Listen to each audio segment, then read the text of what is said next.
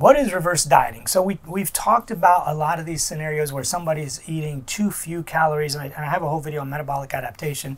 But let's say you are metabolically adapted. You watch that video, you're like, Doc, that's me. I'm eating 1,200 calories a day. I exercise 5 days a week. I'm still 175 pounds. I can't get this weight off. What am I doing wrong? Should I go to 800 calories a day? Well, no, you should not go to 800 calories a day. You need to do something called a reverse diet. So what is a reverse diet? It is exactly how it sounds. You are going to try to gain weight. You're going to increase your calories very slowly to try to increase your metabolism and get your metabolism back up to what it should be for your age, weight, sex, height, activity level, whatever it might be. So if you read the book by Herman Ponzer, Dr. Herman Ponzer, called Burn, he did tons of studies on humans and their metabolism and all that for like 20 years. And the average male needs 2,500 to 3,000 calories a day. The average female needs 2,000 to about 2,500 calories a day. If you're way below that, you are metabolically adapted and you need to reverse diet. Now, the problem with reverse dieting is if you add too many calories too quickly, you're going to put on a lot of fat. And there's this new theory, and it's been proven in 1 or 2 studies in mice, not humans yet, but you may even make new fat cells. In general, in medicine, we've been taught that your fat cells are your fat cells. They just shrink over time or they grow over time, but you can't make new ones. 95% accurate for what we know now. That may change in the future. There are ongoing studies. But your fat cells either fill up with fat or they shrink down. The more you yo-yo diet, the more your fat cells get better at retaining fat, and your body doesn't want to oxidize fat and lose weight.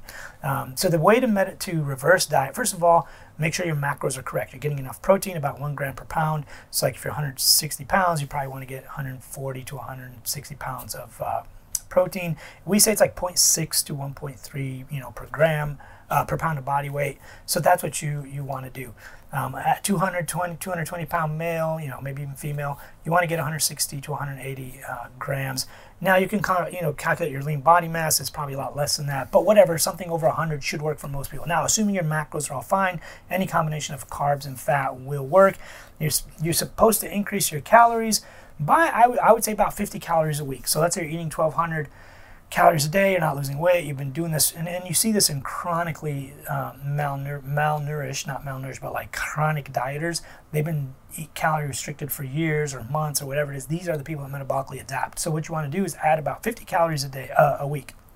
If you're at 1,200, for the next week, eat 1,250. The next week after that, try to get to 1,300. Just slowly add calories. When you add back calories slowly, you won't put on as much fat, and you'll send a signal to your body that you have calories now to go ahead, build muscle, go ahead, use them, go ahead, whatever. Now, the biggest problem with this is it's a little bit of a mindset issue. You're going to gain some weight. A lot of it in the beginning is water uptake. Your muscles are starved for glycogen. Glycogen is a storage form of energy, food, calories, whatever you want to call it.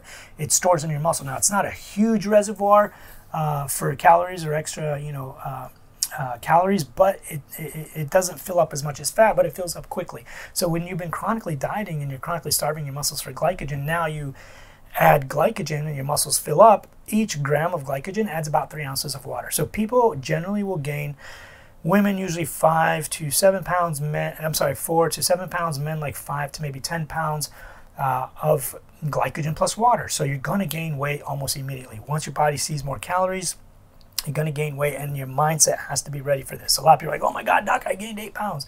Like, yes, you're going to gain some weight. It's not fat. It is water retention, and it's glycogen, being stored in your muscles. Now, it's a good thing. This is what you want. You shouldn't feel bloated. Your clothes should still fit the same. It's muscles, it's glycogen and water being stored in your muscles. Now, can you puff up a little and bloat and your thighs grow and your butt grows and your chest grows, your belly, whatever? Yeah, sure, definitely that can happen. But you need to do this. So you're 174 pounds. You're trying to get to like 140, whatever it might be. You're going to have to do this and go through this process. Now, if you listen to some of my talks with other fitness experts, there's the one with Sal DiStefano, but it may take up to 2 years for some people to correct their metabolism. Now, that's not everyone, and those are extreme cases. Some people, they got to go on this journey for the next 4 to 8 weeks, maybe 6 to 12 months, sometimes 18 months. I don't know. It just kind of depends on the person, but you got to start eating more.